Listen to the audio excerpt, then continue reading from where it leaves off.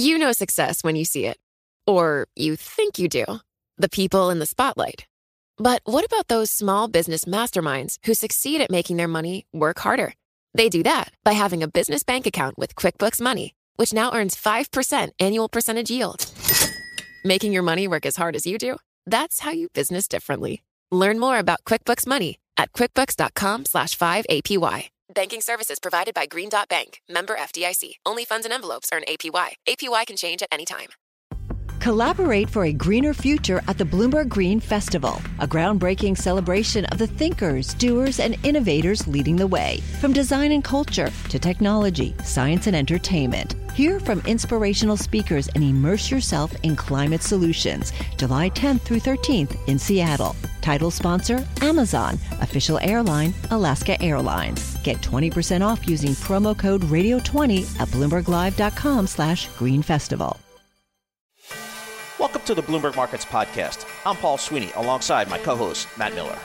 Every business day, we bring you interviews from CEOs, market pros, and Bloomberg experts, along with essential market-moving news.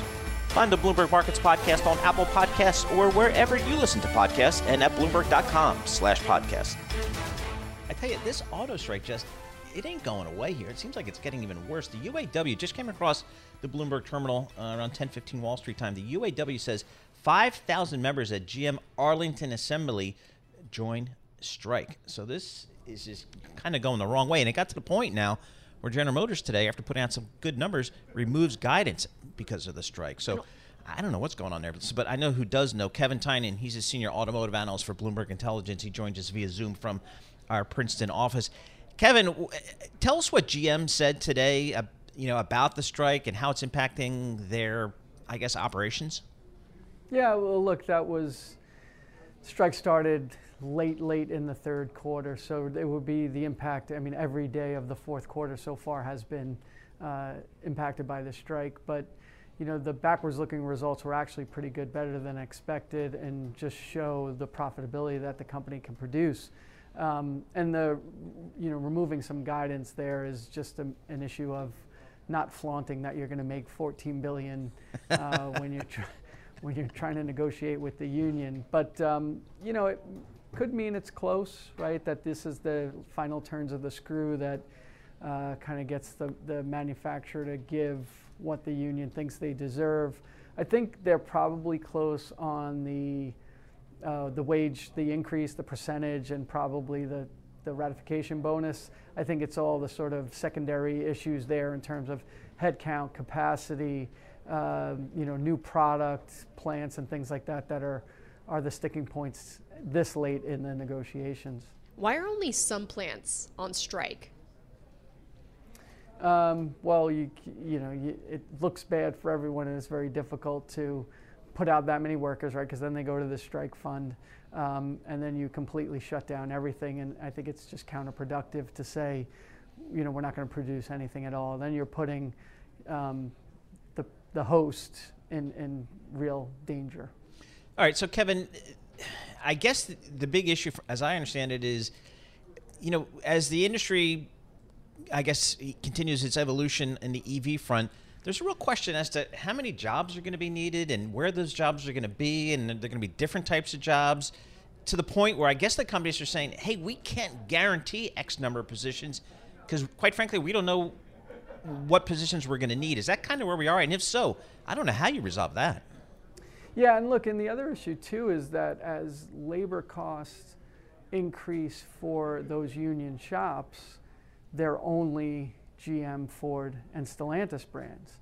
So even if there were no EV transition, the domestic manufacturers and their brands are going to be less competitive against even, Honda in Ohio or Nissan in Tennessee or any of the plants down in the South that are not unionized, never mind the EV manufacturers who are not unionized as well. So, there's the EV transition is part of it, but the manufacturers have been very profitable on internal combustion, but by making fewer vehicles. So I think that's where the capacity and the headcount uncertainty comes in as well, where you're saying, yes, we're making money, but we're doing it on fewer units. We can't be beholden to these capacity and footprint requirements going forward when we don't know that we're actually going to need that much.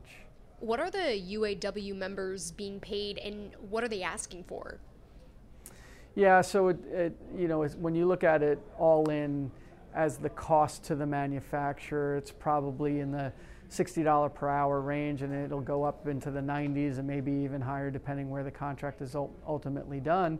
And then you compare that all into the transplants of European or Asian manufacturers or EV manufacturers, and the cost to the company is significantly less. And that's what probably needs to be reconciled, and what the domestic manufacturers are saying. Look, if you want to increase your membership, you can't just keep coming back to us, right? You take your 25% increase and go show it to some of these other manufacturers and try and build your base that way, because we don't have much more to give. So, Kevin, when we do get a resolution, is it going to be, are we just assuming that it's going to apply to all three, the big three automakers?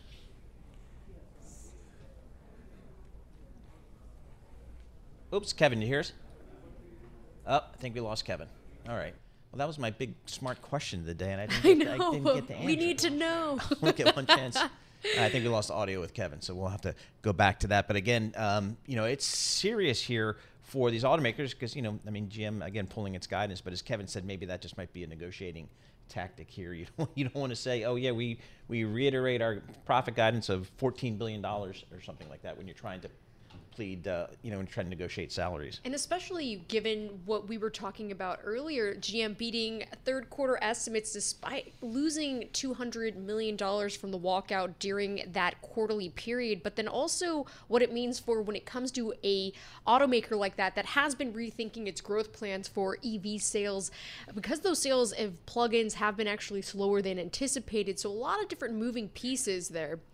All right, let's go back to Kevin Tynan. We got him back. We got the audio back. So, Kevin, my question was just, when we do get an agreement, is it going to apply to all three automakers just kind of automatically? Yeah, well, typically what would happen historically, you'd have negotiation between the union and one manufacturer, usually the most financially sound, and then the other deals fall into place. This has been unique in that the union's been negotiating with all three at the same time. So yeah, this one would probably happen amongst all three in one shot, and then it'll just be a matter of catching up on production over the subsequent quarters going into 2024, yeah. As far as looking ahead and what could all this play out, what exactly do you think would be the remaining timetable for how long this actually could continue on for? Yeah, I think it's close. I think people look at it like this is a lot of pressure on the manufacturers, and it certainly is, but it's also pressure on the union as well. You have a lot of people that aren't earning what they're used to earning, and they're in the strike fund, and everybody, I think, wants to move forward. So I would say we're probably closer, and this is based on nothing than just what we're hearing, and the rhetoric is that it's probably closer than it isn't, and I think it's the wage number is probably there, and then it's just some of these other secondary issues that just need to be hammered out in terms of details, because manufacturers, again, they want that flexibility to say what this industry looks like in 3-4 years from now may not be what it is today, and we need the flexibility to rationalize cost if that's the case. Hey, Kevin, a big picture. I just replaced the 2014 BMW with the stick shift, and I got the 2024 BMW X3, extraordinarily happy. Didn't even think about getting an EV because it was such a premium price. So is the world rethinking, is the industry rethinking what the ultimate end market is for EVs? I mean, it seems like it's not as strong as I maybe once thought. Yeah, I think so, and that's playing out in a lot of different ways. Dealers were, the manufacturers are going to the dealers and saying, look, you need to outfit your stores for this, and now they're kind of holding back a little bit, and the dealers are waiting it out, not being the first ones to move.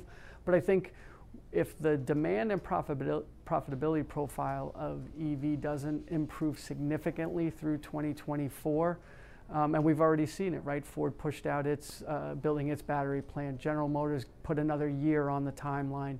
I think if not by the end of next year, there will be some of those 100% by 2035, and the longer term goals are going to start to be walked back because the addressable market might not be what it seemed to be when it was first going. And ultimately, when you look at it, on the one hand, you have everybody saying how Tesla dominates in EV, but if demand goes away, then you're questioning really everybody else, right? If there's no demand for Tesla, what is the demand for a Ford EV or a GM EV, which don't even exist yet in any kind of volume?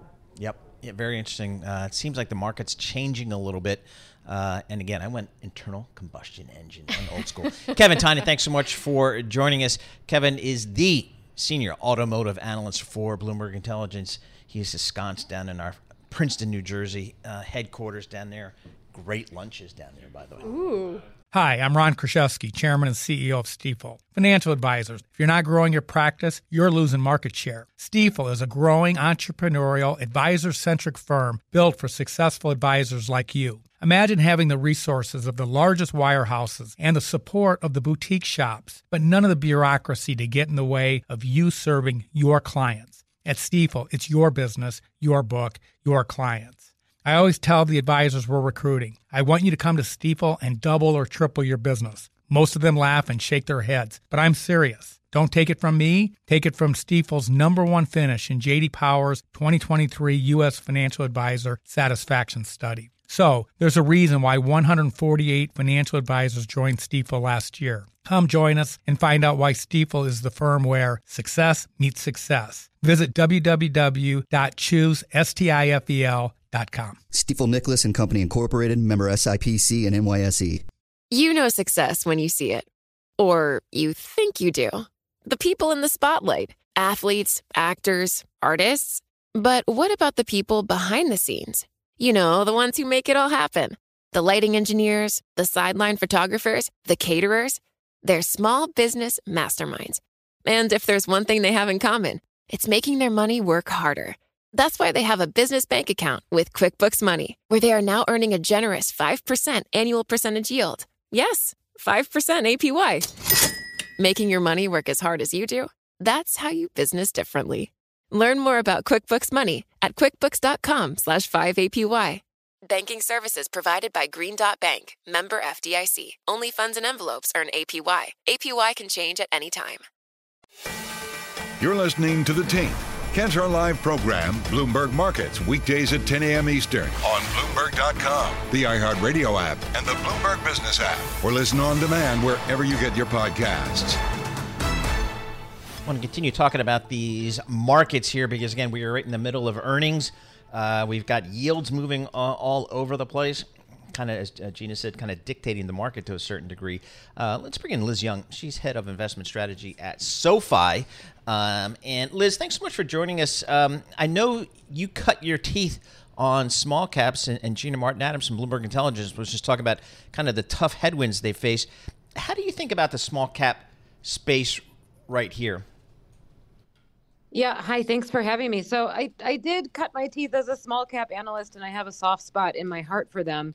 And it does pain me at a time like this to say I just don't think that they're a good buy yet. And you look at where we are in the economic cycle and where yields are, many small cap companies, because they're new and because they're growing, need financing in order to produce that growth. So as yields rise, as borrowing costs rise and capital is constricted, small cap companies feel that much more than large cap companies do, who can usually finance their growth internally. So small caps are probably feeling the pain of capital constriction much more. Also, just where you are in the economic cycle, I still think there are many, many signals telling us that we are late cycle. Small caps tend to outperform in early cycle. So we would need to finish late cycle, get through probably a bit of a slowdown, and then restart the early part of the cycle, which I just do not think is where we are today. What are small cap stocks in the technology sector telling us at this point? Because typically if they're holding up better, that could mean brighter times ahead for small caps. Are we seeing any indication of that right now? Well, I think sectors as a whole, as you move down the market cap spectrum, the makeup is very different. So technology is one of those. Obviously, you're not seeing big tech stocks in the behavior that we're seeing in big tech stocks. You're not going to see that in the small cap space. Generally speaking, in small cap tech, you're seeing things that are down the supply chain. So they're making components, or maybe they're early software companies. So they're still going to be quite sensitive to moves in the market and probably quite sensitive to yields as well. Small cap is actually quite dominated by things like healthcare, and the differences in industry makeup of healthcare can affect the performance of small caps tremendously. As you move down the market cap spectrum, just beta in general is increased. So I would be careful in a rising rate environment. I would be careful with really growthy names, particularly in the small cap space. And generally speaking, even when you do enter that early cycle behavior and small caps tend to outperform, what usually tends to outperform is small cap value, because a lot of those are dominated by the financial space. So it really does make a difference when you look at the sector makeup of different size categories, and investors should keep that in mind as we move through these different parts of the business cycle. Hey, Liz, I wonder, just kind of stepping back here, in a world where you've got, the 10-year at 4.87, the 30-year, boy, it's at 5%. Haven't seen that in a while. And, of course, the 2-year at 5.1%. In that kind of world, can equities perform? Well, so far they've done okay. Right? Yep. I mean, we've seen yields be pretty volatile all year since the end of July. So that local equity top in July 31st, obviously we saw quite a swift rise in the 10-year since that point, and equity saw a downdraft. That's logically and rationally how I think it should work. You should see some pressure on valuations as yields rise. So I think that that's actually been a pretty rational change in tone in the market. And it's been quite orderly. I mean, the drawdown, although it feels like it's been prolonged because we were used to such a strong up movement in the beginning of the year, it feels long, but it really has not been that long, nor has it been that terrible. I mean, it hit maybe 7.5% down on the S&P at worst. So not even in correction territory.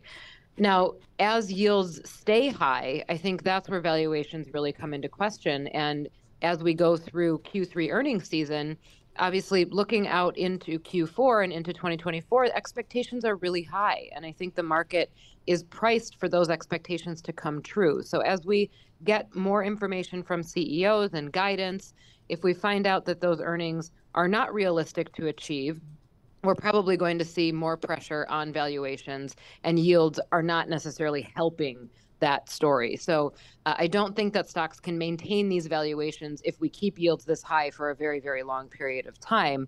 But it's not going to happen in a broad swath across the market. You're going to see probably discerning choices in each sector of companies that are less sensitive to rates doing better.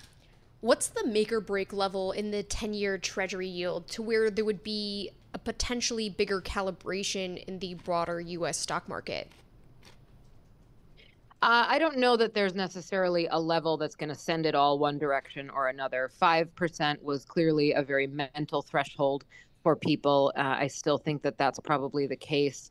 There's still people out there calling for 6% and maybe even 7% and higher. So I think when you look at it from the investor standpoint, you have individual investors or retail investors who are going to be more sensitive to hearing about mortgage rates going up. So as mortgage rates crept towards 8%, I think that gave people a lot of pause about whether or not they wanted to be throwing all their money at risk assets. And then you've got institutional investors and money managers who are watching yields and the inversion much more closely, and they're watching the cost of capital much more closely. So the 10-year Treasury at 5% or above gives them a little bit more consternation. So I don't think that there's a magic number that, oh my gosh, if we get to that, everything changes. But as it gets higher, it does get more difficult to sustain. And as you have corporate debt coming due next year and the year after, many corporations have to renew their debt. And those corporations took that debt out when rates were much lower. So I think we're slowly going to hear about things being unsustainable at this level of rates. I'm not entirely sold that we're going to be able to stay this high for very, very long, because I just don't think the economy can withstand it. Hey, Liz, tech is going to take center stage here after the close today with Microsoft and Alphabet. How do you guys think about tech right here? Tech is definitely going to take center stage this week, and I think everybody's going to be watching and listening. I would say this. Tech has been the darling this year, and almost as if it can do well in any environment. If rates are going up, it's supposed to do well. If they're going down, it's supposed to do well. Sideways, up, down, everything has been true at certain points. That's not typically how an asset class will work. So I think we're going to start seeing separation, especially among big tech. And we talk about them, whether you want to call them the Magnificent Seven or just big tech stocks in general, we talk about them as a homogenous asset class, but they're really not. And many of them are dependent on different parts of the consumer, on different parts of the economy. And I think we're going to start seeing some divergence in performance among those names, where it's not just, okay, you win because you're in that big tech basket. Yep. So this week, I think, is really important, not just for the results, because interestingly, as earnings have come in so far, you're seeing even companies that have beat still be punished. So it's not just about the results, it's about the sentiment and the commentary that comes out of those companies, because that's what will send the market in a different direction. Liz, thank you so much for joining us. We really appreciate getting some of your time. Liz Young, she's head of investment strategy at SoFi. You're listening to The Tape. Catch our live program, Bloomberg Markets, weekdays at 10 a.m. Eastern on Bloomberg Radio, the TuneIn app, Bloomberg.com, and the Bloomberg Business app. You can also listen live on Amazon Alexa from our flagship New York station. Just say, Alexa, play Bloomberg 1130. Sonia Chawla joins us. She is a portfolio manager, partner at Times Square Capital Management, located, guess where, Jess? Times Square. How about that? Go figure. Some good naming rights there. Sonia, thanks so much for joining us. You're live here in our Bloomberg Interactive Broker Studio, so we appreciate you making the time here. What's your call on technology here? Boy, I hear some big numbers in terms of CapEx, the cloud, and then the kids are talking about this thing, AI. How do you put that all together and have a tech call? Yeah, sure. I would say the investor sentiment and positioning is broadly cautious as we head into Q3 earnings season, as there's angst building around 2024 outlooks and whether we will get a Q4 budget flush. If we look at channel checks and alternative data providers, they're painting a conflicting message on the health of IT spending environment. And I would describe the visibility as clear as mud at this point. And what I would say is that tonight's earnings calls from the mega caps like Google and Microsoft will give us a better understanding of whether the public cloud consumption headwinds are abating or not, and the trajectory of the hyperscaler CapEx into 2024. The thing is that if you rewind to the start of 2023, as cost of capital has risen, all these companies went on an endeavor to become financially fit. So we've seen significant positive earnings and free cash flow revisions upwards. Margin expansions have taken place. But what has been pressured is the net revenue retention rates as expansions have slowed, as customers have cut back on spending and optimized their budgets with these big mega caps and other software providers. So the question is, going forward into 2024, with Gen AI products from all these software companies ramping, whether that will serve as an incremental monetization driver into 24 to drive, better revenue growth, especially given that the macro environment continues to be broadly stable and the comps are going to be easier into 2024. The last point I would highlight on this front is that we should not overlook the lapping of the precipitous decline in venture capital funding that started in 2Q of last year. If you look at the trailing 12-month VC funding, it is sitting at $262 billion, which is down a little over 50% year over year from $538 billion last year. And the biggest negative step down occurred between Q2 and Q3 of last year. And, assuming a certain percentage of these VC funds end up as public cloud revenues, the drag from that collapse in VC funding exactly a year ago by our estimate, is a drag of about 10% of public cloud revenues. So I think the comps are easing into the back half. So that's the backdrop, and we are very interested to see how the revenues flow are reported tonight. Something I'm keeping a close eye on is buybacks, because we know that technology companies in particular have been a key pillar of support when you think about the broader stock market, in last year with those buybacks being at a record, but they did slow in the first half of the year as technology companies obviously were going through a lot of cost-cutting efforts. What are you expecting to hear on that front from some of these big tech companies? Yeah, we expect capital allocation to be an important topic going forward, given the cost of capital is higher. And so I think expect a similar strategy going forward in terms of buybacks as free cash flows have ramped up. I do expect a balance between investments and buybacks.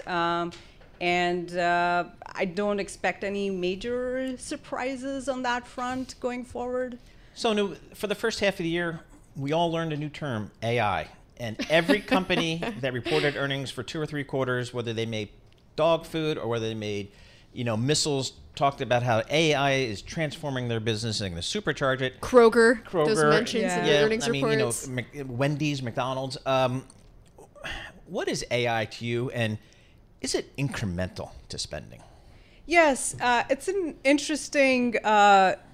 Initially when if you look at the equity performance between May and July, we were in the hype cycle of AI. And in general, I would say investors generally overestimate the impact of new technologies like Gen AI in the near term, but underestimate the longer term impact. So what is Gen AI? Definitely, I think, we've been, as part of our ongoing due diligence, talked to a lot of customers. We've spoken to leaders of IT departments at big financial institutions, industrials, and healthcare companies. And there is definitely a view internally that Gen AI could be a meaningful productivity enhancer.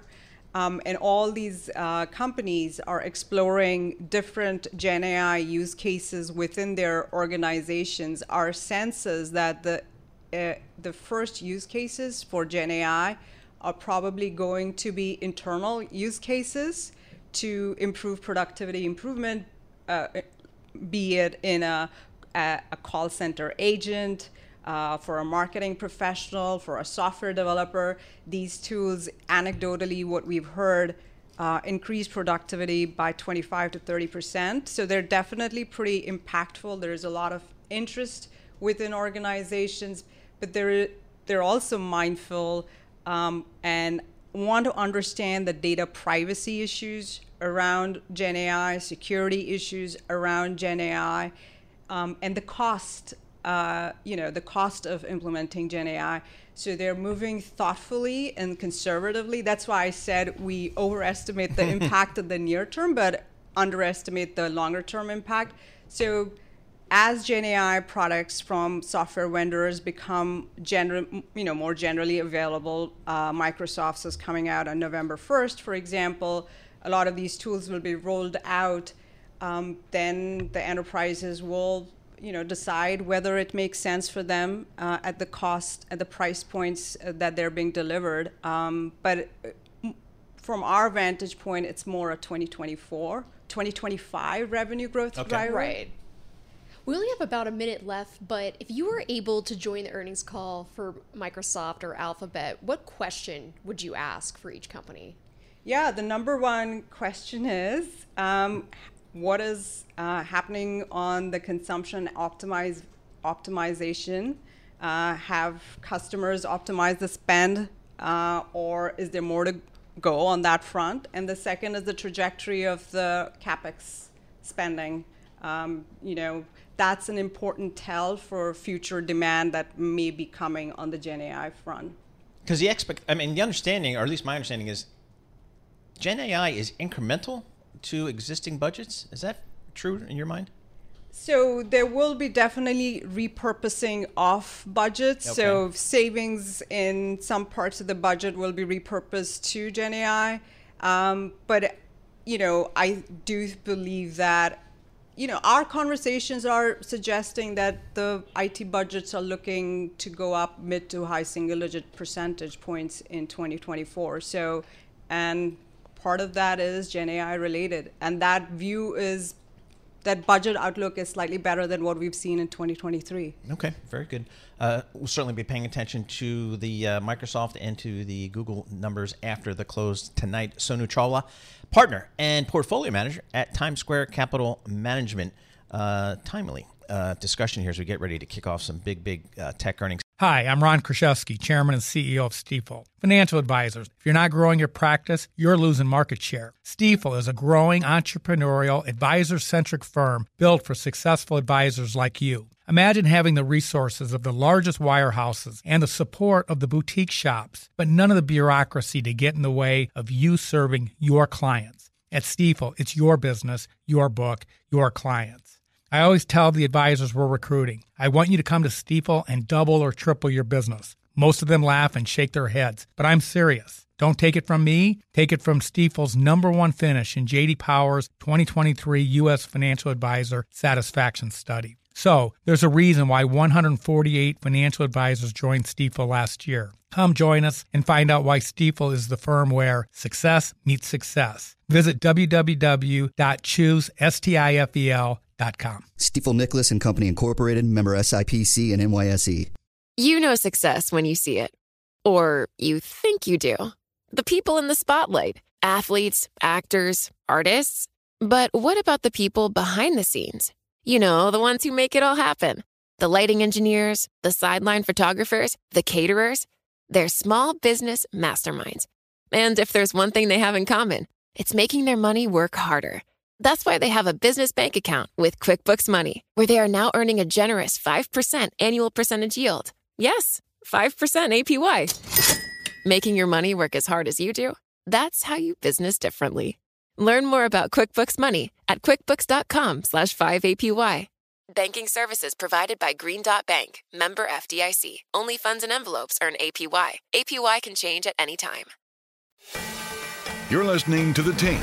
Catch our live program, Bloomberg Markets, weekdays at 10 a.m. Eastern on Bloomberg.com, the iHeartRadio app, and the Bloomberg Business app, or listen on demand wherever you get your podcasts.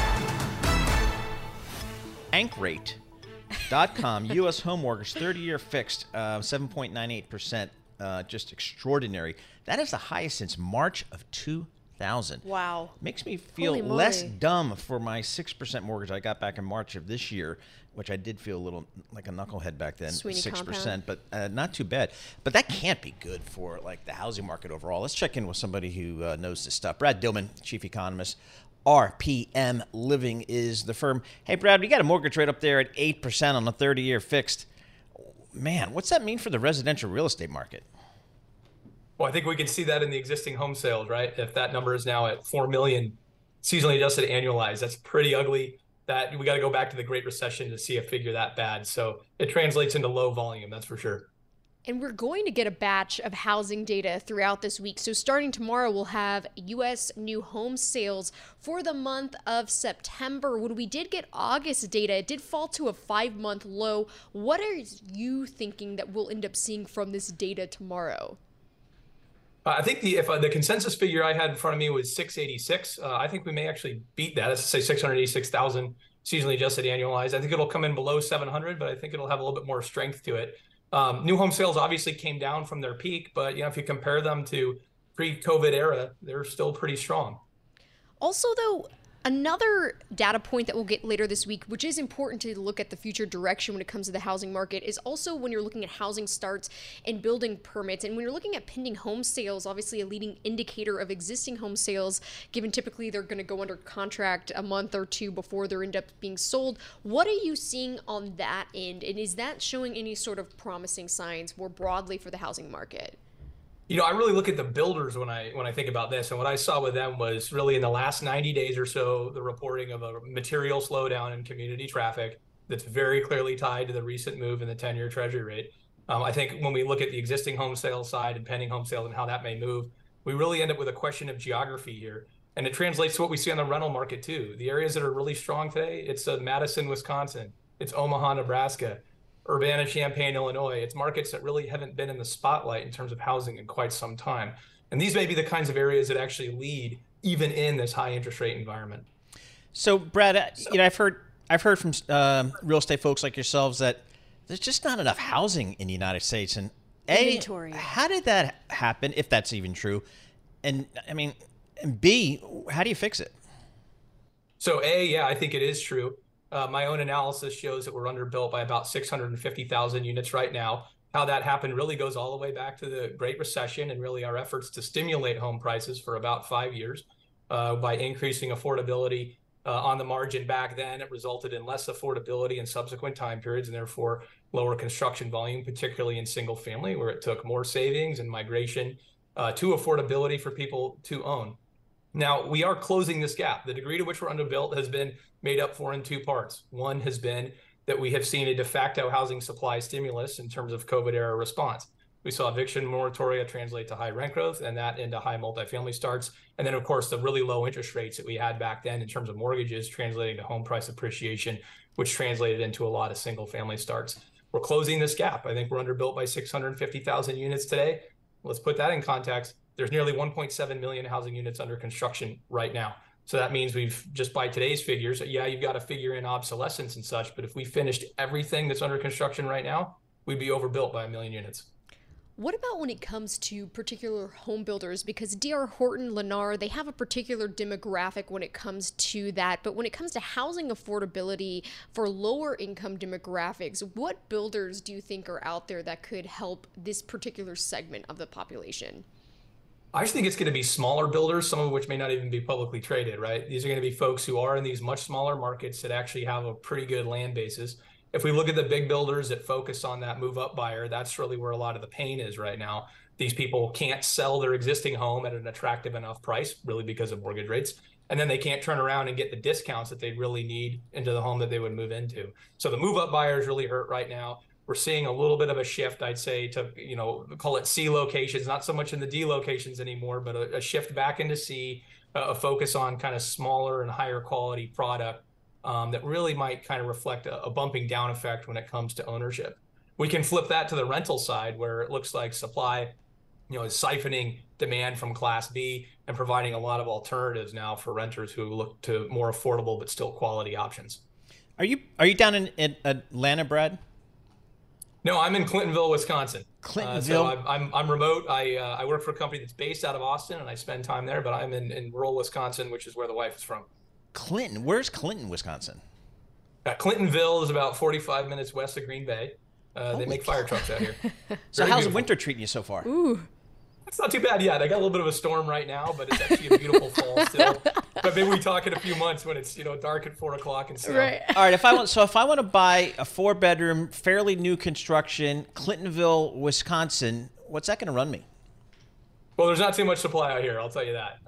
But I think we can say that on the new home side, prices are down from their peak. I would think if you wanted to build in rural America, if you wanted to go build in Urbana-Champaign, which is rural enough for anybody who's sitting in New York or a major metropolitan area, and you want your 4-bedroom house that's really nice, you're looking anywhere from $350 to $450. Do you talk to brokers often? And if so, what are they telling you about what they're hearing anecdotally from potential buyers? I don't talk to brokers personally. I'm a data guy, right? So I see through this in data and reading reports. But what I am hearing from the home builders has been this decline in community traffic. That the builders have been buying down rate for people. They're really getting to the end of that. They're not wanting to cut their asking price yet. And so they're turning around, they're trying to make up margin by basically going after the trade, so labor and materials costs, and trying to get concessions on that front.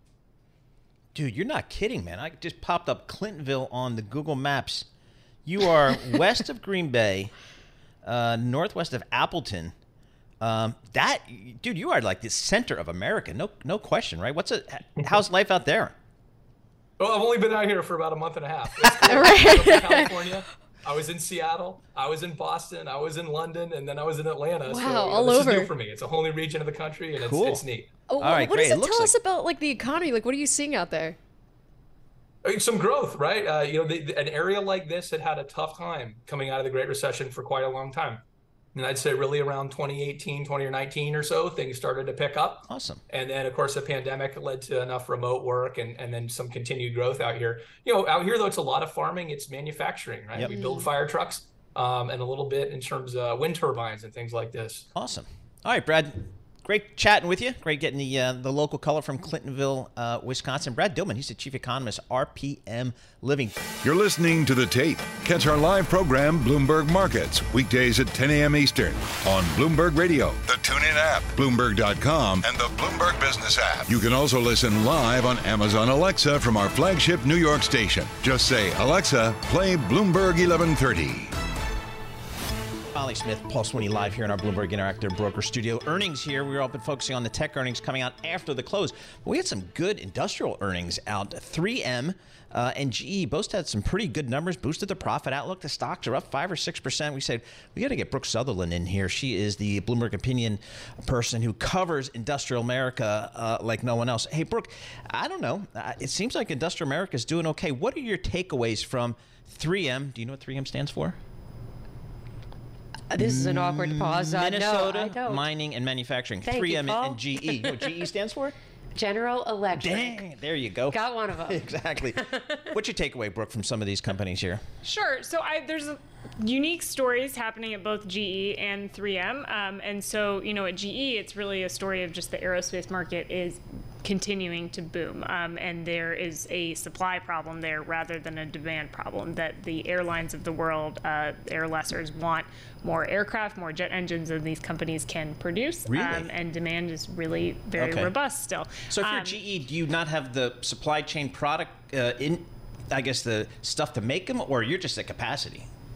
It's a little bit of both. And so what was interesting in the U.S. is that while we extended payroll aid to the airlines during the pandemic, we did not do that to the aircraft manufacturers. And so all of these companies slashed their workforces very aggressively. And then when they tried to rehire them, they found that was more difficult than they thought it was going to be, that a number of people had sort of retired. There was obviously a lot of competition for skilled labor.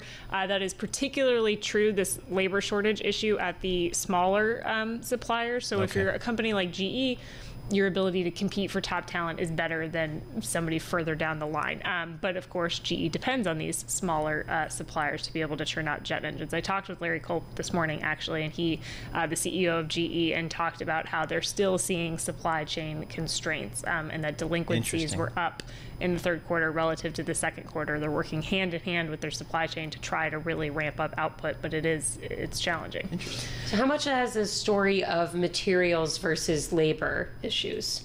I think it's more on the labor front at this point. That's really where the constraints are. All right, so 3M, what's the story there? 3M, St. Paul, Minnesota, great town, by the way, if you haven't been. It is. It is not a demand story at 3M to the same extent as what we're seeing in GE. They actually cut their organic sales growth outlook for the year. They're continuing to see a lot of weakness in consumer markets, electronics, some spottiness in industrials amid a slowdown in Europe, and less robust performance in China than I think a lot of companies were hoping for as we came out of the other end of the COVID lockdowns there. They did raise their profit guidance, and that reflects very aggressive cost-cutting actions that they're taking. Now, this is not the first restructuring effort by 3M under any stretch of the imagination, but this one does appear to have a little bit more heft to it, where it is actually showing up on the bottom line. One of the long-standing complaints that analysts have had about 3M is that it announces its restructuring programs, and then we just never really see any kind of impact. That it appears to be different this time around, and I think that's why you're seeing some enthusiasm around the stock today. Well, tell us a little bit about the restructuring efforts that 3M has made. I got a little lost trying to get ready for this to see just how many job cuts they've made and what kinds of different stages it's come in. So if you could give us a little bit of the backstory there. Sure. It's been going on for, a few years now. I mean, the bigger issue with 3M, apart from arguably a bloated cost structure, is that they have these legacy liabilities hanging over their head that involve forever chemicals, or PFAS, and also earplugs that they sold to the military that veterans have alleged contributed to hearing loss. So those have really been weighing on the company because they were somewhat open-ended. It was not really clear what was going to happen. Now, 3M does have a settlement for the public water claims related to PFAS, which is working its way through the court, and it also has a settlement for the Combat Arms, the earplugs issue, which is also going to work its way through the system. So they've made progress in certain terms of clearing out some of these legacy issues, but there are still some PFAS items outstanding that I think will continue to make this a tricky stock to own for investors, because you're not really just betting on industrial markets or cost cuts. That's what I was just going to ask you about, because I'm looking at the stock price performance, and 3M's down about 25% year to date, but GE is up about 75% year to date. So when I think of GE, I go back to the days when it was everything. GE was the economy, including the financial system. Obviously, they've pared it down dramatically over the last 10 to 15 years. Is Larry Culp the CEO? Are they done? Do we have the new GE, or is there still stuff to sell or spin off? So their plan is to spin off GE Vernova, which will be the energy businesses. So that's their gas turbines, but also the renewable energy, the wind turbines businesses. They said today that is going to happen in the second quarter of 2024, which is around the sort of general time frame that they've given before, but a little bit more specific in detail. And then once that happens, you're mostly done as far as the streamlining process. It's an aerospace and defense company with some legacy insurance liabilities that they likely will want to sort out sooner rather than later, just to really clean up the story. And then I think the conversation really shifts to, do you start looking at acquisitions? Really?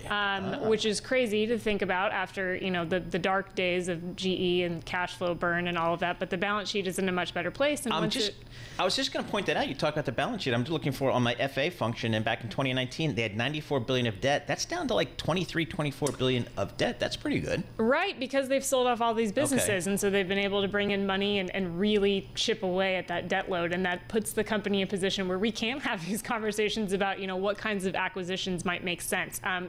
GE will be, once they've spun off the energy business, it will be somewhat unique in that the aerospace business will be highly focused on engines.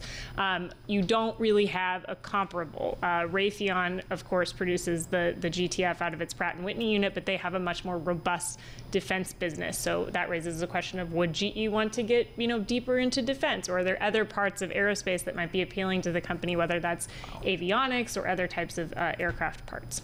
This is all really impressive for Larry Culp, you'd think, right? I mean, look at like the story that he's inherited. Obviously, like there's been a bit of turnover at the top, but he's been really, the man of the past couple of years here at the top of the GE ladder. I mean, what kind of legacy does that mean for him, and like all that he has done to turn this company around? I mean, I used to cover it back when the bonds were not trading so well. I mean, this is like you were saying, now the deleveraging story has been incredible, but he's got to be like CEO of the century. Sure, he's certainly being paid a lot of money to do this, but he really has accomplished a lot at GE, and it's really been impressive to see. It's been a long process with some stops and starts, but to make this kind of progress on the debt load particularly gives GE a future that really just was not conceivable a few years ago. And I think that's really to Larry's credit. Yeah, and to even have the discussion, which I can't remember the last time we did with GE, about growing.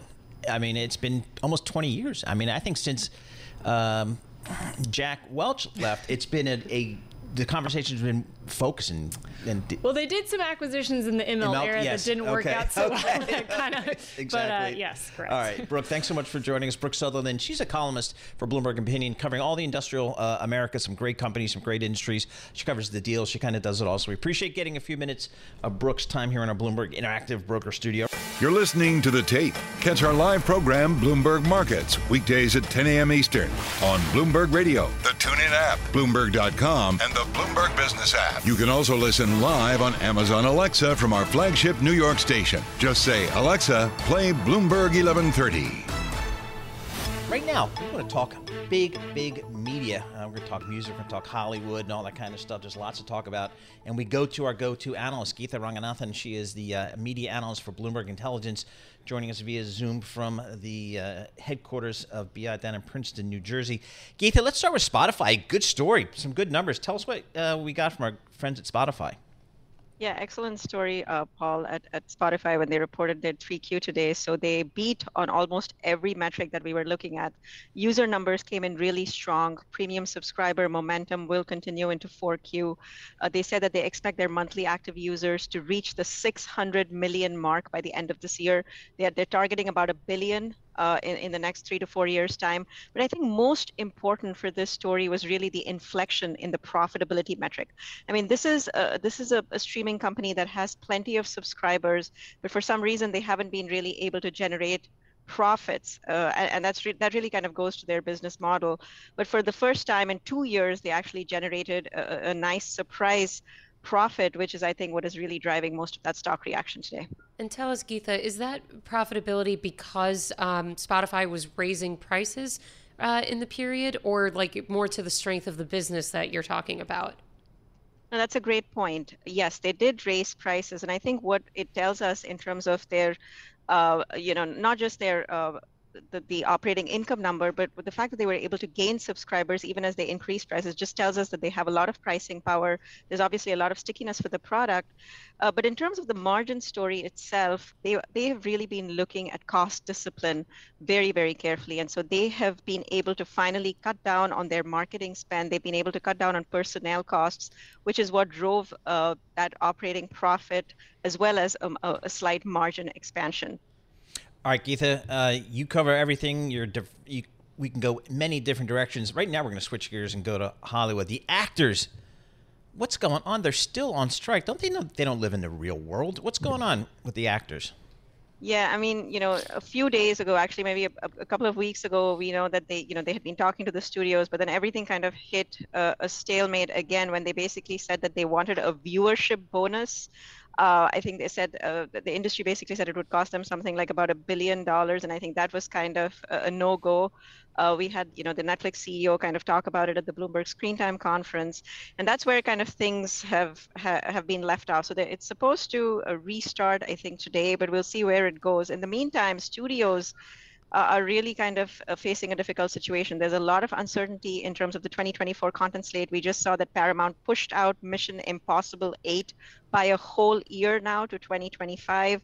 We know Disney pushed out Deadpool 3. So yeah, the film slate, especially for 2024, looks really, really shaky, Paul. Can you tell us, Geetha, what the studios and the actors want that is maybe if it's different, or how does it compare to the writer's strike that has already resolved? Yeah, so with the writer's strike, of course, a lot of it was in terms of remuneration. A lot of it was in terms of transparency, in terms of viewership metrics. And I think the studios have promised to do better, both in terms of paying them as far as residuals are concerned, as far as releasing, some of the viewership numbers, as well as some more guardrails around kind of the use of AI. I think with the actors, it's a little bit of a different situation, though. First of all, there are 4 times the number of actors that there are writers, and so the whole calculus kind of changes from an economics perspective, and it's going to be pretty onerous for the studios to kind of accept all of the actors' conditions, and so that's where I think there is, a lot of the differences of opinion kind of creeping up. On top of that, I think the actors are getting I don't know if greedy is the right word to use, but they definitely want a lot more. So for shows that are being viewed probably more often, they want, this what the studios are calling this viewership bonus kind of a payment. It's almost like a little bit of a tax. That's how, Ted Sarandos kind of called it. So they're not happy with that. So we'll have to see. I mean, somebody has to cave. There has to be some compromise. All right. Pivot yet again. Disney, they're looking to kind of, I don't know if restructure is the right word, but certainly looking at all their assets. And one of the big assets is their satellite business in India, which I think they got from the Fox acquisition. I'm not sure. Talk to us about what's going on there. There's a story that they may be looking to sell some or all of it. You're absolutely right. So when they paid the $71 billion for a huge chunk of the Fox assets, a big part of that was actually Star India. And Star India is really a collection of plenty of local TV networks, about 60 TV channels and a very, very robust streaming service, which was called Hotstar. And this was really one of the crown jewels that Disney thought they got when they kind of acquired, when they made that acquisition, because Hotstar really had a lot of users on its streaming platform, over about 150 million. Wow. And so it kind of really helped them juice that Disney Plus subscriber number, because they were selling it as Disney Plus Hotstar. And so when subscriber numbers were the main metric of success, I mean, this was the huge story for them. Of course, all of that changed because the main problem with Hotstar was, yes, subscriber growth was good, but the revenue that a Hotstar user brought in was very, very low compared to a US subscriber, but only about 1/10 the revenue that a US Disney Plus subscriber would bring in. So it obviously was kind of really hurting the bottom line.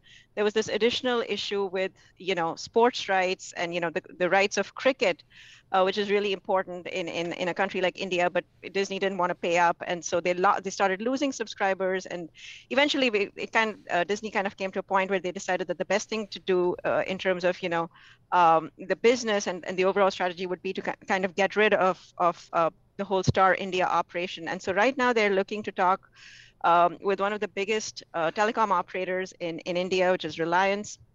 I think the sticking point right now is really the price. It ranges anywhere from about 7 billion to 10 billion. I think Disney wants 10 billion. Reliance probably wants to pay closer to 7 to 8 billion. So they're looking to probably not sell the whole thing, to still kind of keep some kind of stake. But definitely any progress there and any influx of cash would, I think, be great for Disney, which has a lot more strategic kind of decisions to make, especially with the purchase of Hulu. They still have to buy out Comcast's 33% stake. So that's hanging in the balance along with all the other things in terms of their linear TV networks as well as ESPN. All right, Geetha, I think we kind of got through everything, which we can do with you. Geetha Ranganathan, she is the media analyst for Bloomberg Intelligence, breaking it all down. We've got Spotify, good numbers, Hollywood actors in the studios still at an impasse, and Disney's thinking about what to do with their assets. Thanks for listening to the Bloomberg Markets Podcast. You can subscribe and listen to interviews at Apple Podcasts or whatever podcast platform you prefer. I'm Matt Miller.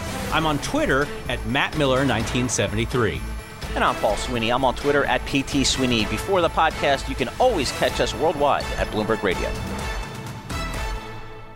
Hi, I'm Ron Kraszewski, Chairman and CEO of Stifel. Financial advisors, let's face it, if you're not growing your practice, you're losing market share. Stifel is a growing, entrepreneurial, advisor-centric firm built for successful advisors like you. There's a reason why 148 financial advisors joined Stifel last year. Come join us and find out why Stifel is the firm where success meets success. Visit www.choosestifel.com. Stifel Nicholas and Company Incorporated, member SIPC and NYSE. Collaborate for a greener future at the Bloomberg Green Festival, a groundbreaking celebration of the thinkers, doers, and innovators leading the way. From design and culture to technology, science, and entertainment. Hear from inspirational speakers and immerse yourself in climate solutions. July 10th through 13th in Seattle. Title sponsor, Amazon. Official airline, Alaska Airlines. Get 20% off using promo code radio20 at BloombergLive.com/Green Festival.